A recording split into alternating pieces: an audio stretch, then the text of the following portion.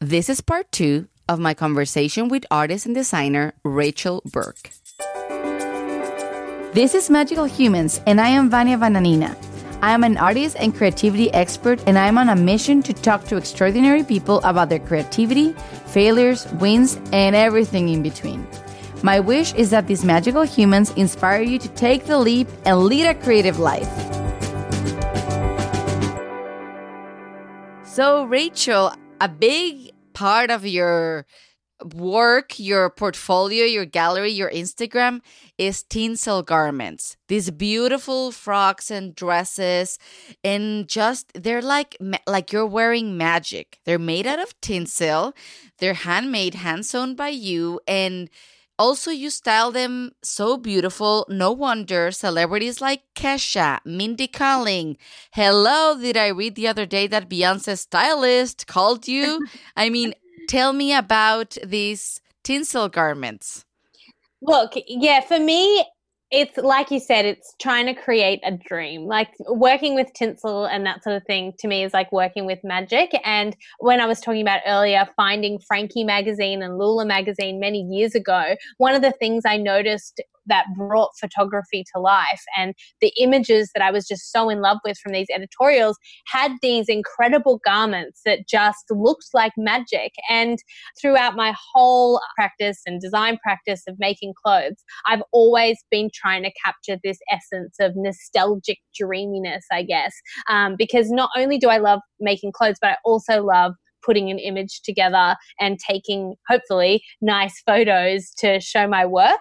So when I came to making tinsel garments, I very early on realized that I had maybe made something quite special just because I loved it so much. And the reaction of people when I saw them either wear them themselves or I wore one of the tinsel outfits was just so extreme. Like the excitement from people when they see a fun tinsel outfit is just next level. I realized that I was onto something special, and it just made me want to continue pushing the design and the making of them to what it is today, I guess, which is something that is coveted by celebrities and things like that, which is so amazing, but also just everyday people as well, celebrating events and weddings and birthdays, which I think is so cool. Can I tell you something on that note? So this is like a funny human all around the world story. So last year I went to LA for a women's event. The event finishes, I go to the bathroom, and in line, I meet this lovely lady called Hannah, and we started just talking about our love for color, and it was just like really cute, and we follow each other on Instagram, and then that was it. And then last holiday season, I stumble upon her in a shop in Portland. She took an impromptu trip to Portland because she was fresh off a really bad breakup. And then she tells me that she has this plan as a way of self-care. She's going to book herself a photo shoot. Like that was her catharsis activity for the breakup. And she orders one of your tinsel jackets and she wears it for the photo shoot. Oh my God. It's amazing. And then for the photo shoot, she used some of those pictures to start this postal mail list. And she used some of those photos from that photo shoot to send people a postcard. I thought it was so empowering. And I don't know if she told you what the purpose of this jacket was, but it was just like really magical for her, really powerful.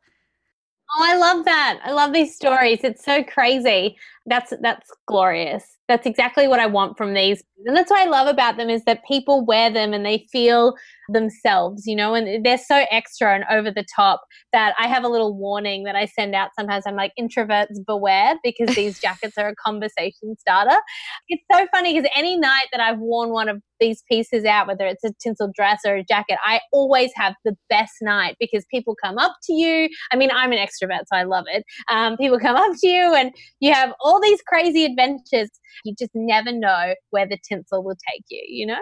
Yes, I love that. You just never know where the tinsel will take you. And then tell me, how is it that this celebrities reached out? Is it their stylist? Do you actually have some contact with them? Do they send you pictures? Like how? Tell me, I want to know about this.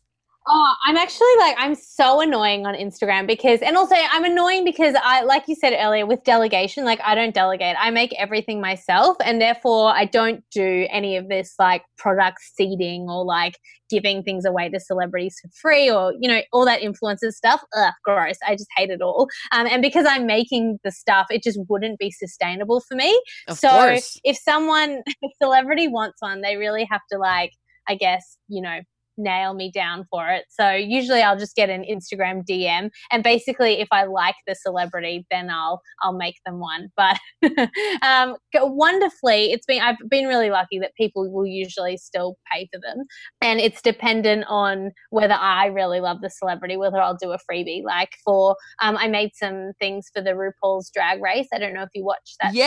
Yes. But yeah, honestly, all these requests just come through my Instagram mainly, or I'll get an email. Like I did some stuff for Drew Barrymore. That was like her stylist emailing, and it was the same with Beyonce. Her daughter wanted a jacket, and that was just contacted through her stylist on Instagram.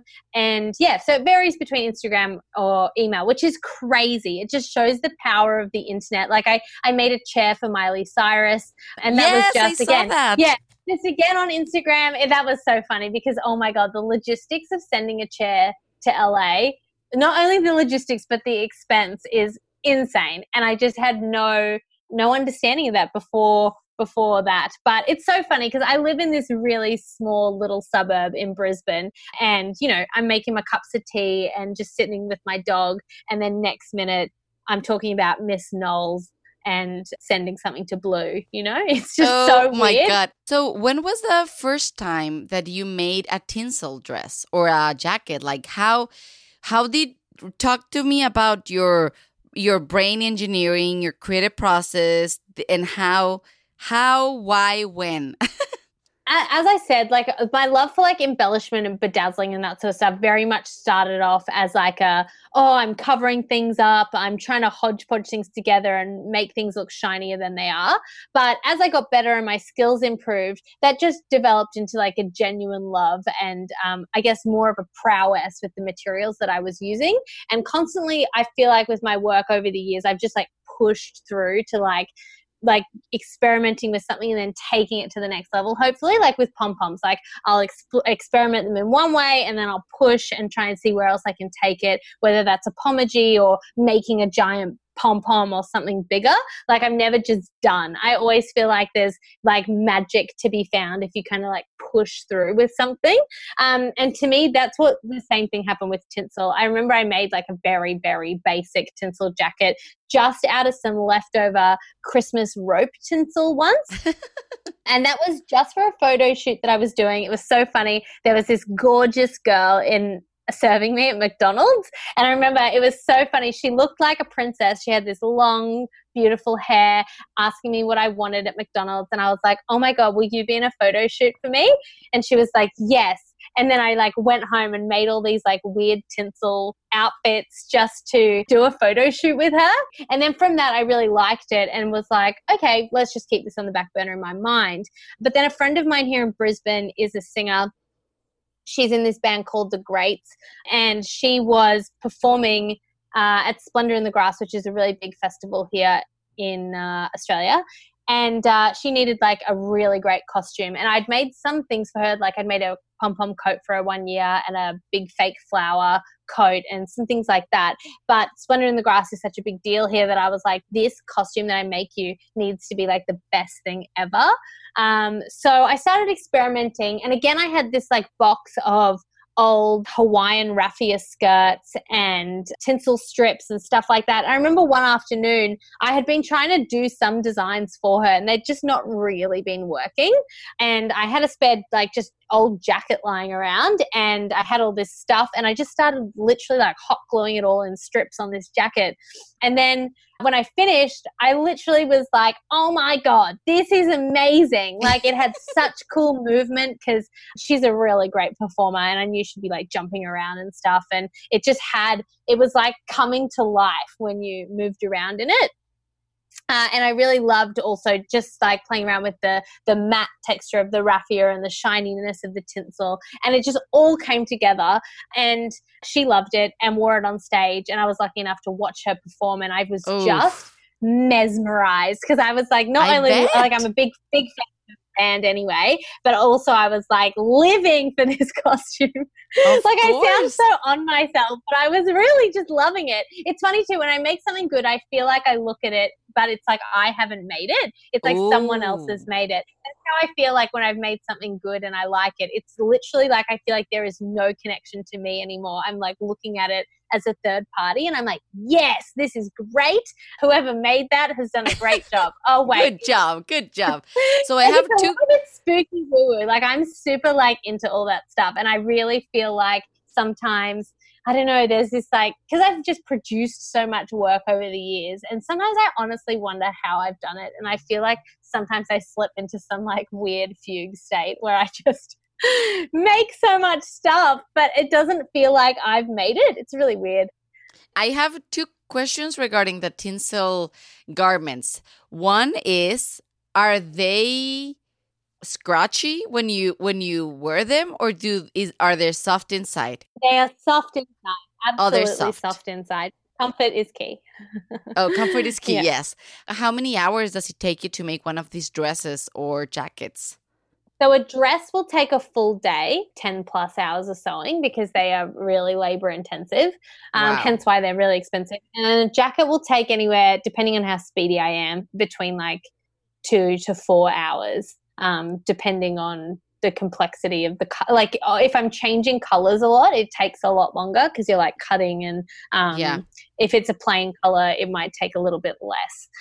So they're very labor intensive. And over the years, I've worked out different skills to overcome, like, you know, needles breaking and trying to make them more comfortable. And that's because when I finally got to a day job of like working as a commercial designer, that now really feeds back into my work, because I can appreciate things like how can I always be making things better. Like I do sometimes look at particularly the things like the tinsel jackets as products that I want to improve for my customer. So if I ever got feedback that like they were too scratchy, I was like, okay, how can I use a softer tinsel? How can I make a nicer lining? Or initially I used to hot glue all the tinsel on, which I'm so sad for anyone who bought one of those jackets. But now I sew them all, and they're just so much better than they were. And that just shows too, like, time and practice and pushing through just always has such a positive impact on the work. And that's why I now have such faith in that process too, and why I keep doing it, because I can see the value in following through on something. The world needs to be tinselized, so just keep at it, Rachel. Keep at it. I love the concept of bad art night. I think it's so fun. It's freeing. It's refreshing, and it's just, you know, I feel like as we grow up, and even if you're not grown up, like there's this expectation that art, you know, if you're making something, like, oh, it should be pretty, or you know. So tell us more about how did these bad art nights started, these gatherings, and why, how do you feel about it? How does people feel about it? And how do you choose the projects you make? Well, I guess it kind of selfishly started as something that I really wanted a space to do myself. Like, I felt like there wasn't really anything for me to go to, like an event where there wasn't this pressure to leave making something that someone else had made and was perfect, you know, like doing a macrame class and leaving with the same macrame that everyone has made, you know, like, I don't know, or like going and doing a class like that and just feeling like you're not very good at it, or that yours doesn't look as good as the person sitting beside you. And I kind of wanted to like maybe even celebrate that feeling, like the idea that if you make something that's a bit crappier than someone else, maybe it's even better than someone else's because it's just a bit ugly. And I guess I love celebrating in my own work, and like, I guess it's just something visually that I enjoy in artwork that I like. I love ugly stuff, like hodgepodge sculptures and things. Like, I love abstract art and things that look Like, you know, when people are like, oh, a 3-year-old could have done that, I'm like, love it. It's amazing. Because I'm like, they've captured something, you know, they've captured youth, or they've captured something special and ugly that maybe no one else could have done. Again, going back to that idea that just because they've made it, it's special. So I guess I kind of wanted a space to encourage myself to make things in that free kind of way, and then also come together with other people to do it, and thereby cultivating a little bit of a community around this idea of not necessarily having to make perfect things. So when I set the projects, I guess I'm doing things that I think people will hopefully enjoy, or that I think will kind of act as a bit of a blank canvas for when people come and make something. So for example, when I did a project that was soft clay vessel making, and that just involved people bringing along a jar or any kind of vessel and then decorating it with soft clay. And I liked that project because you can kind of take it in whatever direction, the surface design that you do, like, just there's nothing dictated. The classes don't start in any way with like a finished product and me saying, hey, this is how you make it. I literally am like, here are all the materials, make something.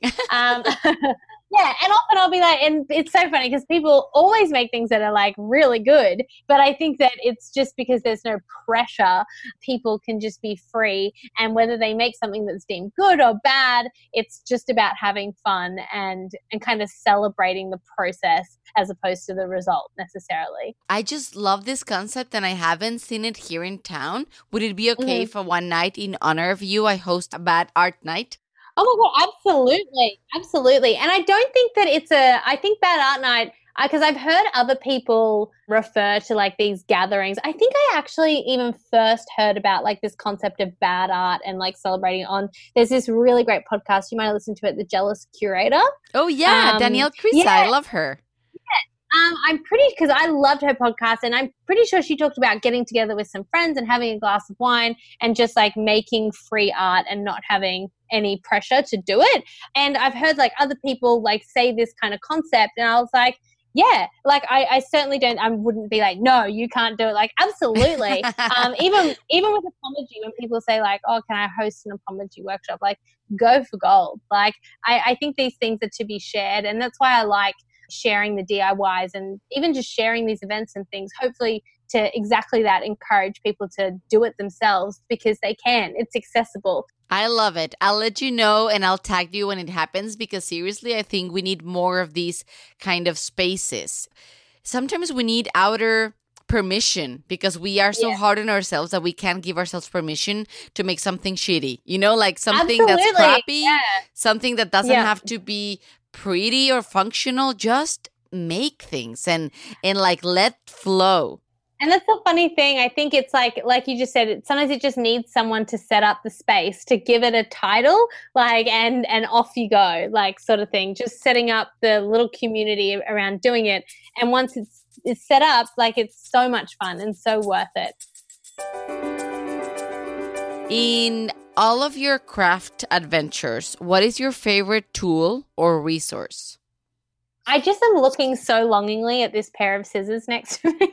I think honestly, just my humble pair of scissors, because I can trim a pom-pom, I can cut my tinsel, I can make a collage. Like, who am I without my scissors? I just don't even know. Maybe that's a really boring answer. And then in terms of like my best resource, I would say I am just obsessed with books, and I would always encourage people to go offline and go to a library, go to a bookshop, flip through old magazines and that sort of thing. I feel like my brain just comes alive when I look at tactile things. And then on the same token of book loving, I am a huge diary keeper, and have always done that, and have found that to be like such an invaluable companion to my art practice, because just as I love books because they're tactile, I love a diary because it's like my tactile brain. It's a safe space where I can store images or reflect or say things that no one's ever going to hear.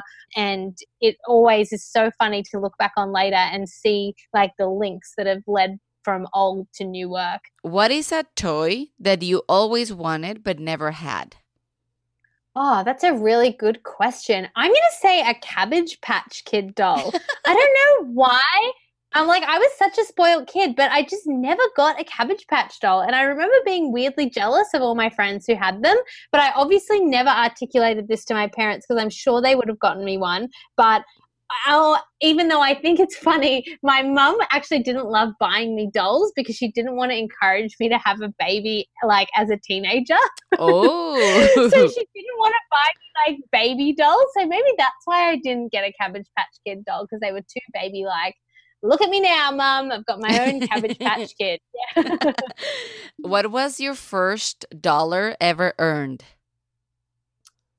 Oh my goodness. This is a good one. I was going to say my first job was as a Christmas bauble painter, which now seems very relevant. So, I would like write people's names on with glue and then dust it with glitter. Oh. So that was my first job, working at a department store here, being the Christmas ornament painter.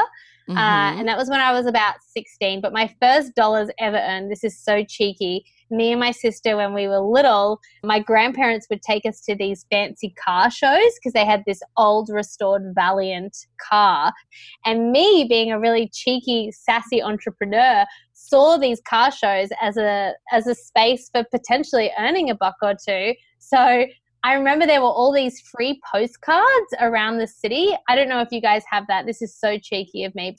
And I would take all these free postcards and take them to the car show, and I would sell them. So I would sell them with my sister, and I would probably honestly tell some sob story like, oh, I lost something and I'm trying to raise money to make it. Oh my God, this is so funny. I'm such a cheeky kid, you don't even know. And I was like, great. And we would make like, because we would sell them for like $1 each or something, and we would leave with like $40, and I just thought that was my God, best thing ever. I was like, free money, yes. Free money. What would be your dream collaboration? Dream collab.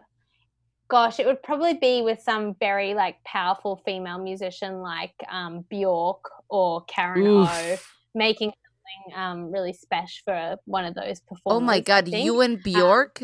That would be mind-blowing. Yeah, either that or like collaborating with someone to, I don't know, do like a really cool immersive installation. Even if it was like an artist like that would be amazing. I also have some real girl crushes on people like Tavi Gevinson and Petra Collins. Being able to work with them would be a real dream. That is so cool. What is a moment when you feel magical? Probably when I'm, weirdly like editing photos and like seeing, because like I said, I really love photography, and like seeing my things that I've made placed in like this weird reality where I've kind of made a bit of a dream. And so when I'm editing photos or going through an editorial that I've done and the dream has kind of been realized, I do feel a bit magical, like I've created this world and when I'm happy with a photo shoot, it's because I feel like it fits into my dream world, and it's like magic. And it's just kind of like symbolizes everything coming together, from the location to the work to the person who's wearing them.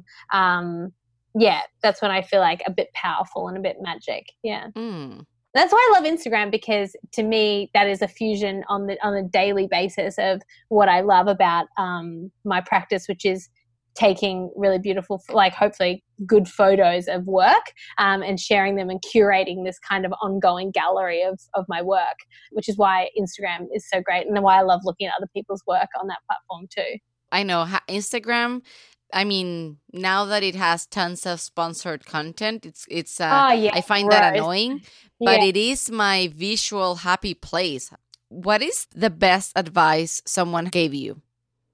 Look, this is maybe a little bit dark, but it was really good advice and has followed me through. I had one of my first jobs as a designer. I had a pretty sassy boss, and she once told me when I first brought in my collection, and I remember, I think because I was a bit nervous when I was presenting my work for them to buy, she could tell that I was a bit green around the gills, but she did say to me, she was like, a word of advice, if you let me take advantage of you, I will.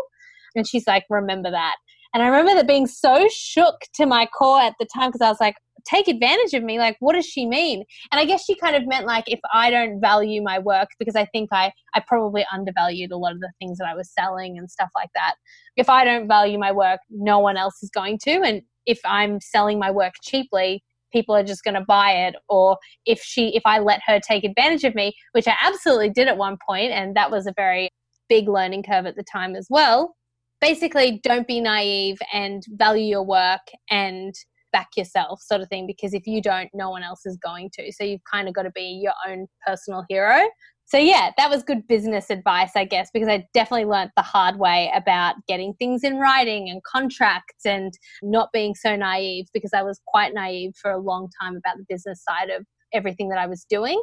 And through learning, I can see whether that's like getting your taxes in order and stuff like that, the benefits of not putting your head in the sand and letting any kind of circumstance like that take advantage of you. That's a great reminder. Thank you for that. That we need to value our work and our time and our worth. Are you familiar with grief? Or like, what is your relationship with grief? Oh, wow. That is, I was not expecting that question.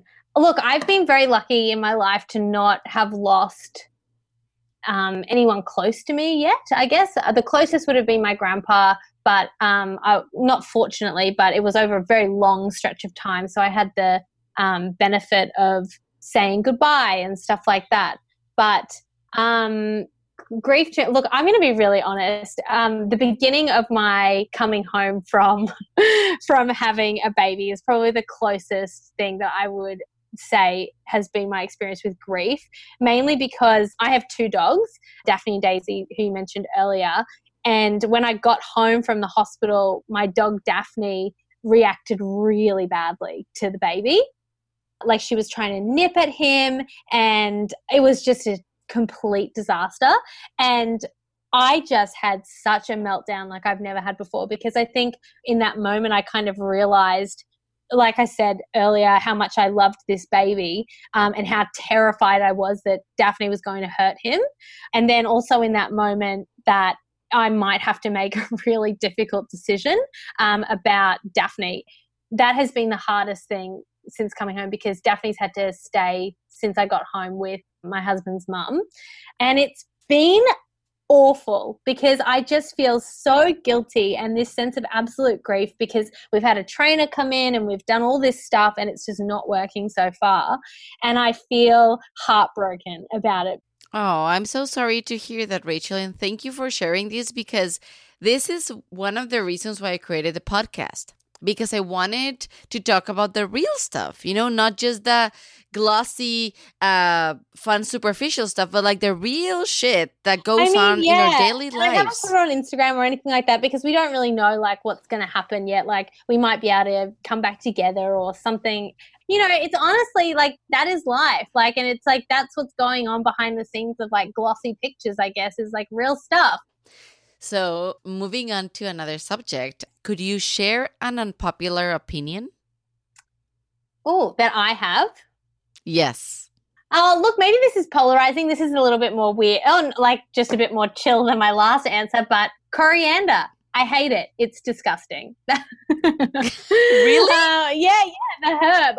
To me, it tastes like dirt. It tastes like the worst thing ever. And then so many people say to me that it's like the most delicious thing. I love it. Yeah, I'm like, no. It's so many. Yeah, my mum is like, I love coriander. Everyone around me loves coriander. I'm like, I hate it. It just tastes so bad to me. We were at where were we at? Well, we were like at a house party, a dinner party, and there was no. I don't actually remember if there was any coriander in any of the dishes, but someone said that they hated it. And I was like, no, how? I love it. And I'm Mexican. We put coriander, like cilantro, on everything.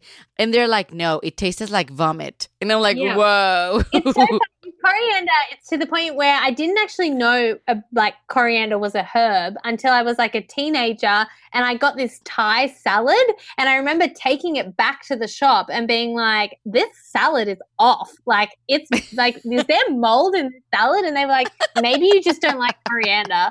and because it was like mainly coriander, and like all the pennies dropped at once because it was a consistent taste where I had just thought that the food was off, but it was just coriander.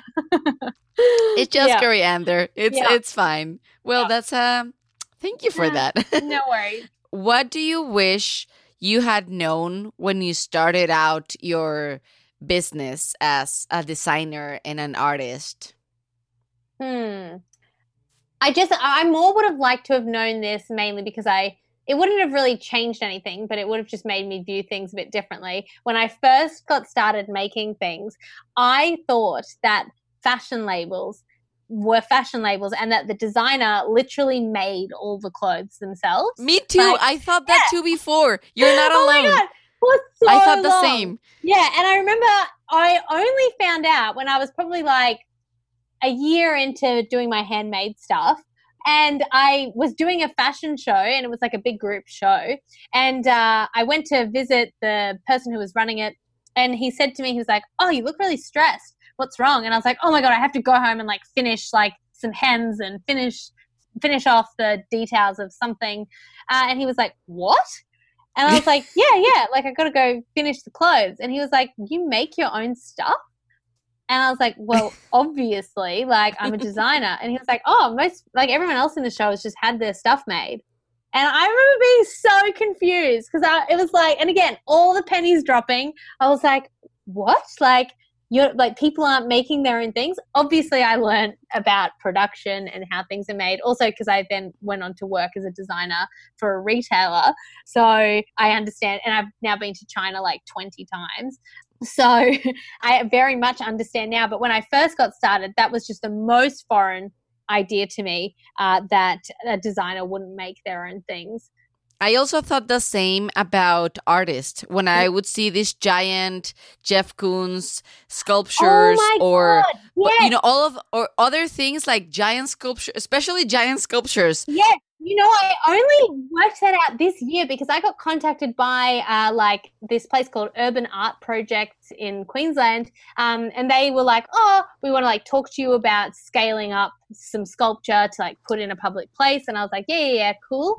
But then when I went to the meeting, it was like a full factory production house for artists, and they were like, "Oh, we'll like pick your idea, and then we'll produce the work on a scale."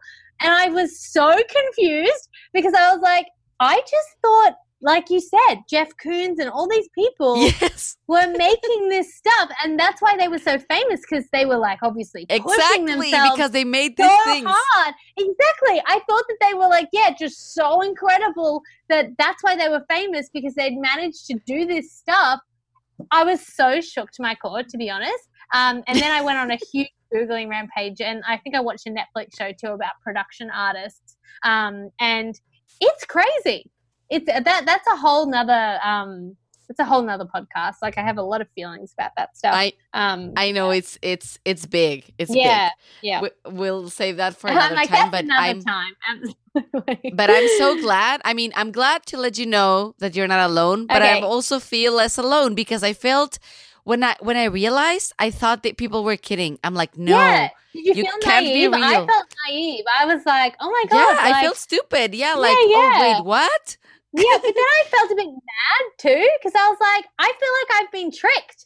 I thought, because they don't actually touch the art. You can't put your name on something that like some skilled engineer has created. You should be like, oh, Jeff Koons times Bob who made the artwork, or Belinda who made the artwork. Like, it shouldn't just be you. I feel like it's cheating in a way. But again, another podcast. Yeah. When is your ego checked? Well, at the moment when I get pooed on, maybe. Oh. So that's very relevant to now. Anything baby related is probably checking my ego, because it's just, there's no place for ego with babies. But in general, oh gosh, I'm not really sure. Probably like we were talking about before, when anything real life happens. And then you kind of get brought back down to earth, or, your mum tells you off or something. What has been the worst job that you've ever had, or something that you don't want to do ever again? I would say Look, I pretty consistently worked in retail, but I did spend a couple of years working at a department store, just in clothing. It was so boring, like the most boring thing on earth. I never want to do it again. Just standing for 8 hours, like manning a table, and you're not allowed to check your phone. You're not allowed to do anything. You just have to stand. And just on those days when it's so quiet and there are no customers, but you have to like look alive. So boring, and you feel like your life is literally dribbling out of you. Never want to do that again. I'd never want to do any job again where I'm so bored and like I'm clock watching. Like that's one thing I love about, working for myself. Like there's not enough hours in the day, but when I was working like just boring jobs where I was standing around, I feel like time stood still, and I hate that feeling of just like wasting time, like spending 8 hours where you're just not using your brain or not producing something. It's just nightmarish to me. What is a book that changed your life? Okay, definitely I would say, just from an empowerment point of view, when I was a teenager, there's this series by Tamora Pierce, Song of the Lioness, and it's about this girl who pretends to be a knight so that she can go and like fight like all the boys and all that sort of stuff. And I just remember reading that as a kid and feeling really like I wanted to be powerful, and like I wanted to be just as good as everyone else and strive for greatness, Yeah. So maybe that sounds a bit cheesy. The other one as a grown-up would have to be The Artist's Way by Julia Cameron. I don't know if you've read that. Do you do your morning pages? Yes, I do. I haven't been doing them lately because when is the morning? You have a baby, of course. Yeah. And like the baby is my morning pages, but I do my morning pages and I love it. And I totally find everything she says about discovery that comes with the morning pages to be totally accurate. I really produce better work when I do them. Awesome. What is your favorite product ever? Oh my God. So my favorite product. Look, I'm going to say, I don't know if this is good enough. I don't know if I'm delivering. Look, right now these days, You're delivering so much and so on point, so don't worry about that. I love my Dyson hairdryer so much because I have a fringe, and I feel like if I didn't have my hairdryer that is so amazing, that I would not be able to have a full fringe. Like, it's expensive, but it was a gift from my husband, and what a stunning gift that he gave me because he has allowed me to have good hair 90% of the time. Yeah. Aw, that is so sweet of him. Thank you. Yeah. Rachel, thank you so much from the bottom of my heart for agreeing to be on Magical Humans. You are such a magical human. And I feel so honored to be on the receiving end of your stories and your experiences. It's just been a magical time. Thank you for your time and for being so open. No worries. Thank you so much for having me and for deeming me as a magical human. That is such an honor. So kind. And best of luck with all your art practicing too. Keep making great things. Thank you. And where can people find you?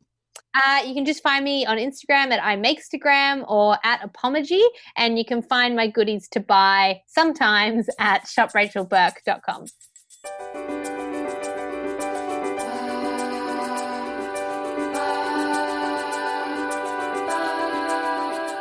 This is what I'm taking away from my conversation with Rachel. Number 1, apologizing, like crying, makes you feel better. It only takes a little vulnerability and a little bravery. Number 2, a little embellishment goes a long way and brightens everyone's day. Number 3, please remember that whatever you make is good enough and important because it's proof that you exist and you're living in this world on this time. Number 4, don't be a hero. Make choices that are good for you. Self-care is the best care. Number 5, give yourself permission to make bad art. It's fun, it's freeing, and allows people to be themselves. Not everything you make has to be pretty or functional. And number 6, value yourself and your work. You are enough and your intuition is always right. I hope you enjoyed today's episode and you feel a little bit more inspired, more magical, more human. If you like this episode, please subscribe to the show. Say hello to me on Instagram and tell me what resonated with you or what did you like the most about today's episode. If anything you listened to made you think of someone, please go share it with them. The world is a better place when we make each other feel seen. And again, thank you for listening. I see you, I hear you, I love you. Talk to you next week. Bye. This show is produced by Annie Fassler of Puddle Creative with music by Megan Diana and cover art by Vanya Vananina, that's me, and Maya Busby.